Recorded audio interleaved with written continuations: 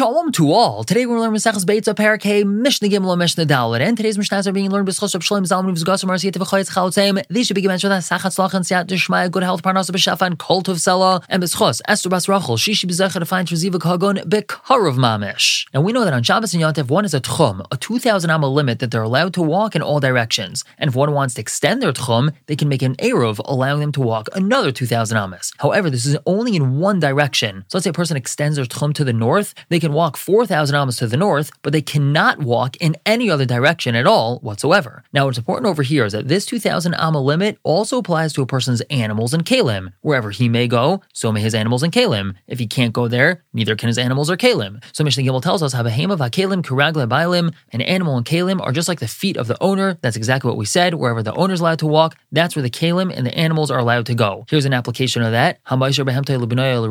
Let's say a person gives his animal over to his son or to the shepherd to watch. That animal is like the feet of its owner. And even if the son or the shepherd is allowed to go in one particular direction, if the owner is not allowed to go there, so his animal is not allowed to be brought there either. The Mishnah continues, let's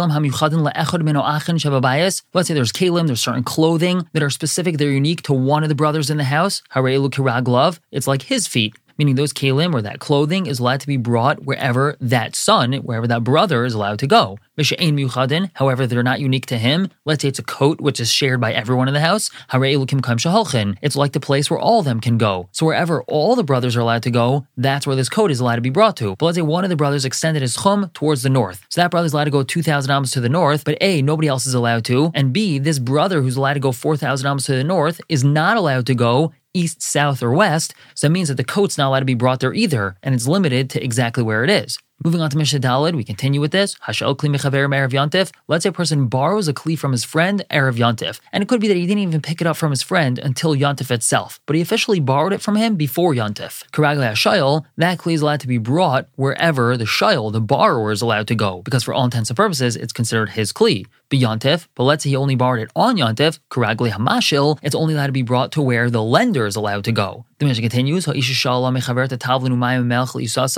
say a woman went to her neighbor and she borrowed some spices, some water, and some salt for her dough. So this dough is only allowed to be brought where both of them are allowed to go to. However, Rabbi Yehuda paters when we're dealing with water, because there's no mamish in this water, which means when this water is mixed into the dough, you can't see the water. When you have a dough that's fully made, there's no water that's recognizable in it because it's all mixed up. So that's not something that would have this 2,000 amma limit. We're going to stop here for the day, but pick up tomorrow, continue to talk about this with Mishnah Hey and Vav. For now, everyone should have a wonderful day.